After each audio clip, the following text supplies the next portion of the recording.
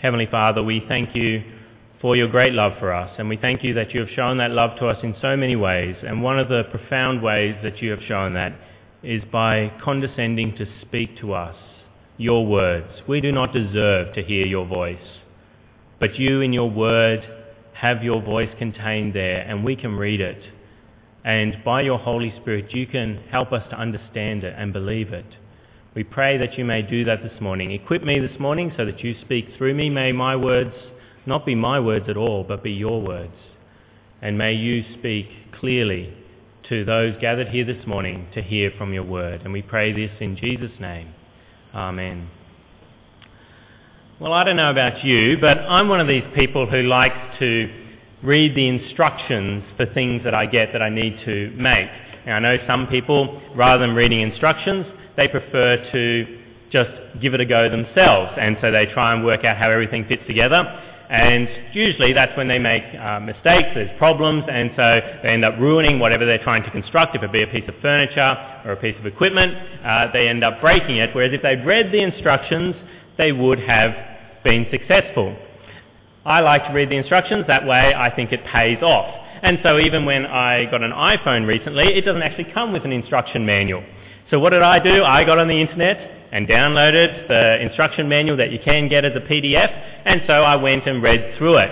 And so my wife, who had an iPhone many months before I did, I was able to show her things when I just newly got the iPhone because I'd read the instruction manual, things she didn't know her iPhone could do. But I did because I'd read the instruction manual. Reading instructions pays off. And Jesus here is giving us instructions. This is our instruction manual that we have here, and Jesus here has given us instructions. And that's what I want to look at this morning. I want to look at Jesus' instructions. We've read that passage from Matthew 28, from verses 1 through to verse 20, but I want to concentrate on the last part, verses 16 through to verse 20. And so if you've got a Bible there, I encourage you to open it because we'll be looking at it this morning. Page 989 of the Black Church Bible, page 989. And we're looking at little number 16 on the page, just that last paragraph, verse 16 through to verse 20. We're looking at Jesus' instructions, his instructions. But the first main point this morning that I want to make is, does Jesus have the right to instruct us? Does Jesus have the right to instruct us? Because I don't know about you, but I don't like being instructed by someone who doesn't have the right to tell me what to do. You want someone who's telling you what to do to have the authority to tell you what you should be doing with your time. If you're at work, you don't like a colleague at work telling you what to do. You only take orders from the boss. You want someone who has the authority to do so. And it's the same with instruction manuals. You don't read an instruction manual for a Blu-ray DVD player when you've got a DVD player, or a VCR if you're poor like me, you still watch some videos. You don't use a Blu-ray instruction manual for a VCR because it clashes. It doesn't have the right. It doesn't have the authority to tell you how to use a VCR. And so I want to, firstly this morning, if we're going to look at Jesus' instructions, we want to know that he has the right to tell us what to do, that he has the right to instruct us. So why does Jesus have the right to tell us what to do? Well, there's a few reasons given to us in this text. The first sort of big one, of course, is that Jesus is God. Jesus can tell us what to do because he is God. If Jesus is God, then he really has the right to tell us what to do because he is the one who made us. Just like the manufacturer of a Blu-ray DVD player made it, and so they have the right to tell you how to use it. If Jesus is God, he has the right to tell you how you should use the body that you have, how you should use it. And if he is God, then he really knows how you work and the best possible way for you to use your body. How do we know Jesus is God? Does the text say Jesus is God? No. It does say that in other places in the New Testament, but not here. There's a few clues, though. There's a few clues. The first one is in verse 17. Little number 17. We've got these disciples coming, seeing Jesus, and what do? Verse 17 reads, when they saw him, they worshipped him. They worshipped him. Now, I don't know about you, but I don't go around worshipping people every day. The only person that I worship is, of course, God. He is divine, and so he deserves to be worshipped. And so the fact that these disciples worship Jesus here shows that they understand who he is. He is God himself, and he deserves worship. Other times in the Bible, people fall down at the feet of angels, and angels go, "Oh yes, thanks for the worship." No, they go, "Get up, get up, get up. God alone is to be worshipped." Jesus doesn't do that. He doesn't say, "Get up, I don't deserve to be worshipped." He lets them worship him, showing that he knows he is God, and he wants them to understand that he is God. The other thing we know that makes him God is what he says in verse 18. Then Jesus came to them and said, "All authority in heaven and on earth has been given to me." Who has all authority over the earth, and not just the earth, but heaven itself? Well, only God is at the top of everything. And here Jesus says he has all authority. So he is quite clearly God. And then there's one other clue that tells us that Jesus is God, and that's verse 19. It says, "Therefore, go and make disciples of all nations, baptizing them in the name of the Father and of the Son and of the Holy Spirit." Jesus is there associated with the Father and with the Holy Spirit, who are God as well. Now, how can three be one God, three persons? Well, it's a bit of a mystery, but it is clearly there in the Bible as to how God can be one, but three. And it makes sense. There would be some things in the Bible that we can't understand. If this is God's word, and he is infinite and all-wise, and I know I'm finite and not all-wise, then there are going to be some things revealed that don't make sense. And this is one of them.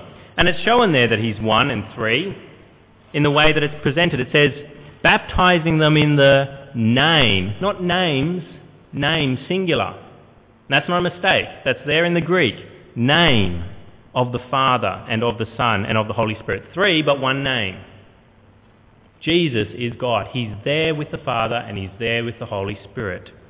And so that means he has the right to tell us what to do. He's God. He has the right to instruct us. He has the right to give us the instruction manual for our lives. And the other thing that makes him have the right to instruct us is the fact that he's just come back to life. We didn't read all of it, but this is at the end of Matthew's Gospel, where it talks about Jesus' life and then his death, and then his resurrection is what we read today. Now, everyone, I think, wants to come back to life after death. We don't want to stay dead. We want to come back to life. And so it makes sense that you would listen to someone who has been able to do it. The resurrection is a historical fact. And here, Jesus shows that he has come back to life. And so it makes sense that you would listen to him. If you want to come back to life, you would listen to what he says. He's been able to do it. It's like if you're having trouble with your DVD player, you get someone over to help you, or with your computer. DVD players are pretty okay to use, except my mum seems to still struggle. But computers, people generally will need some help from someone who knows more about computers. And so you get someone over who has done what you are wanting to do. And Jesus has done what we all want to do. We want to come back to life. Jesus has done it. And so we should listen to what he says so we can find out how we can come back to life as well. So that's my first main point this morning, was to look at why does Jesus have the right to instruct us? And lastly, I want to then go on and look at the instructions that he then gives us. What does he instruct us to do? Well, we've got three instructions in this text. And the first is there in verse 19. He says in verse 19, "Therefore go and make disciples of all nations." Instruction number one, go and make disciples. Jesus is saying, if you're a disciple of mine, if you're a Christian, you're going to go and make disciples. Where are we supposed to go? Well, he says, "Therefore go and make disciples of all nations." This is not a message for just a few people, a select group, a select nationality, adults only. Jews only. It is for everyone, all nations. We are to go to everyone. Christians are to go to everyone and make disciples. So that means when you become a Christian, you want to tell your friends, your family, you may even want to go as a missionary overseas and tell people about Jesus Christ and make them disciples. What does it mean to make a disciple? Well, the way you make a disciple is you teach them firstly, and then they start to follow you. They start to believe that what you're saying is right and true, and they do what you say. And we see this all the time. It's not a biblical word as such, one of those words that is only contained in Christianity. We talk about disciples in other contexts, and in the school playground, there's huge number of disciples running around. The cool kid is the one that's got all the disciples. The cool kid is the one that has taught the other kids that I am cool and I know what is right. And then the disciples come, they listen, and then they follow that cool kid. And so they are disciples of the cool kid in school. We have disciples all around us. And Jesus wants people to become his disciples. He wants his Christians to make disciples. And that means that we have to tell people about Jesus, who he is, explain what he has done, that he came into the world, that he died, and that he came back to life. We teach people about that. We go, we teach them, but a disciple also must follow, must believe. So many people stop at the stage of getting taught about Jesus, but then don't actually follow through. They don't believe. They don't repent of their sins themselves. They just listen and then go away. But Jesus wants Christians to make disciples. He wants us to teach about him and see people come to repentance and faith in him. That's the first instruction. Go and make disciples. The second instruction is given to us in verse 19 as well. First instruction is there, therefore go and make disciples of all nations. Second is baptizing them in the name of the Father and of the Son and of the Holy Spirit. Instruction number 2 is baptize those disciples that you have made. Baptize them. Jesus wants a public profession of the faith of the new disciple. Secret Christians are not known in Christianity. Jesus is encouraging here a public profession. When you become a disciple, you let people know. And the main way that you let people know is by being baptized, by submitting yourself to the waters of baptism.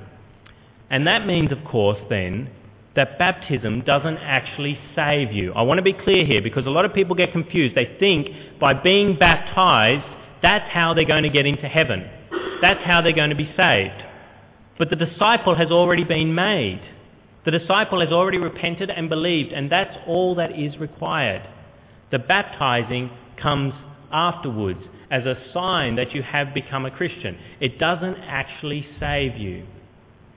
What else does baptism do? It's a public profession to people that you've become a Christian. The other thing is it's a really good symbolism of what has actually taken place inside the person that is being baptized. What has taken place in them?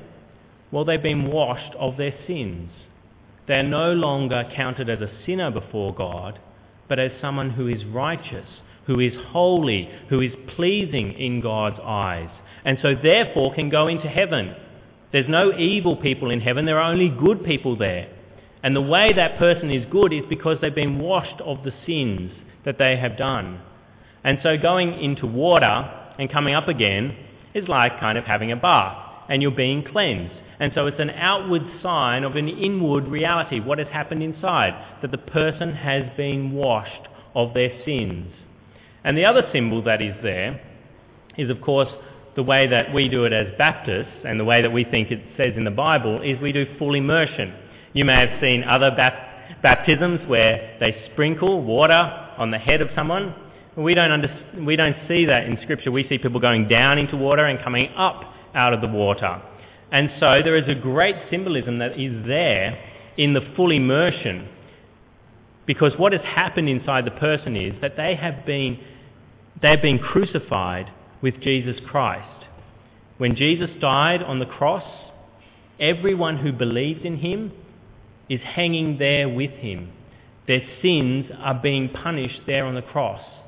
And then when Jesus is buried, they're buried with him. And when Jesus comes back to life, they come back to life with him. And so a Christian actually has eternal life already in this world and then just carries on into the next world. And so by going into water, the way we do it, I'll do a good plug for Baptists here, you go under the water, which is a hostile place to live in, unless you've got snorkeling gear on. And so it's like you're dying, and it's like you're being buried with Christ. And then you come back up out of the grave, so to speak, and you have eternal life. So it's a good symbolism of the washing, and it's a good symbolism of the death, burial, and resurrection that you have with Jesus Christ. Is that it? Is that all that is required of Christians? They believe, they hear about Jesus, they believe, they become a disciple, and then they're baptized? No, there are further instructions as to what Christians should do with these new disciples. What's instruction number 3, the last instruction? It's there in verse 20. We're baptized in the name of the Father and of the Son and the Holy Spirit. And then verse 20, little number 20, and teaching them to obey everything I have commanded you. Teach them to obey everything Jesus has commanded. Not because that will save them from hell. They're already a disciple. They're already saved by believing. They obey because they are so grateful for what God has done. And they have started to hate sin. They don't want to sin any longer. If you repent of your sins, if you say you're sorry, then you hate sin and you don't want to sin any longer. And so you want to find out what Jesus has commanded you should do with your life because you want to please him now instead of rebel against him. And so it doesn't save you, but it's a way of showing your gratitude and that your repentance is true. We all know children who say, I'm sorry, and then really aren't sorry at all. They go back to doing what they were doing. That's not the kind of repentance, the kind of sorry that Jesus wants. He wants the repentance that says, if I could go back, I wouldn't do it. And I don't ever want to do that sin again. And that's what Jesus wants us to do. He wants us to do the right thing, do what he commands, because it shows we are truly sorry for what we have done. What are some of Jesus' commands? He says, to obey everything I've commanded you. Well, he gives quite a few commands, but they basically can be put into two camps. One is actual sins, doing evil things, and you abstain from those and you do good things instead. So you don't do evil and you do good instead.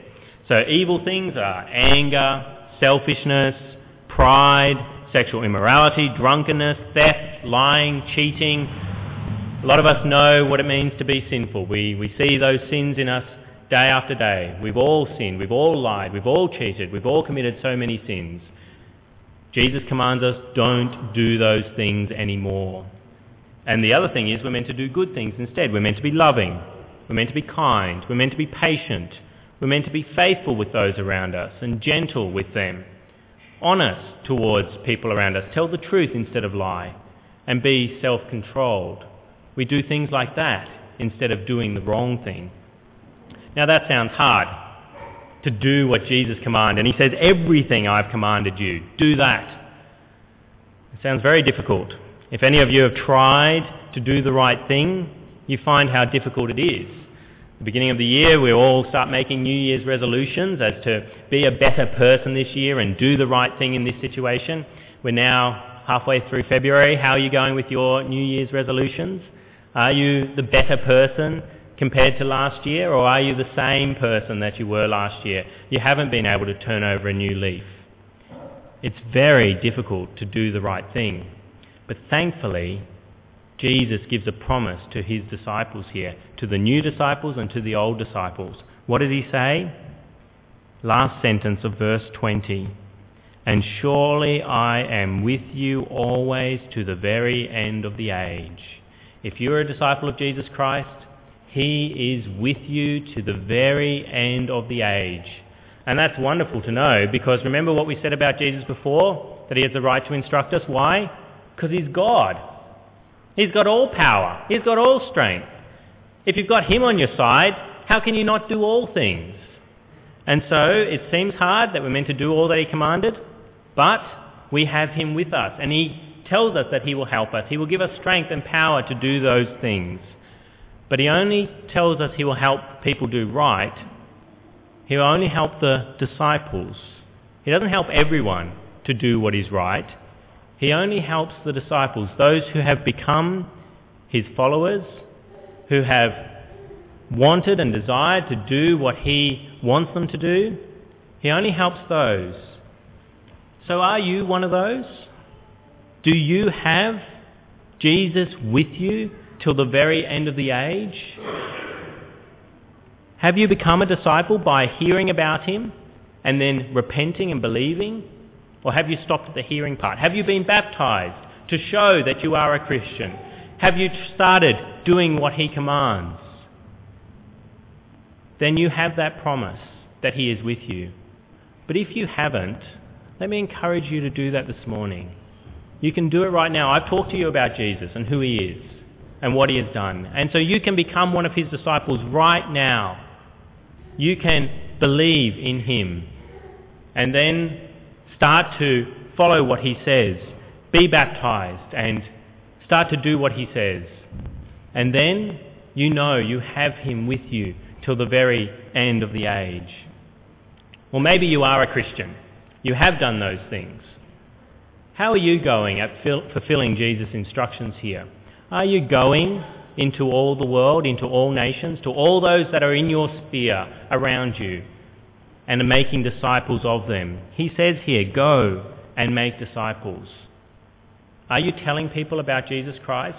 Are you trying to get them to more than just hear about Jesus Christ, but to actually repent and believe and follow him? Are you encouraging your disciples to be baptized? Those people that you have made disciples, that they should profess their faith? And are you encouraging people to follow everything that Jesus has said, teaching them to obey everything I've commanded? Are you doing that? Or are you saying it's too hard? You can't make disciples. You can't go. Remember Jesus' promise there. He says, I am with you to the very end of the age. There is nothing too hard for you to do because you have Jesus with you. And he's told you to do it. He will give you the strength to do it if he wants you to do it. And he does. Who are you making disciples of? Are you going to all those around you? Let us speak with him now.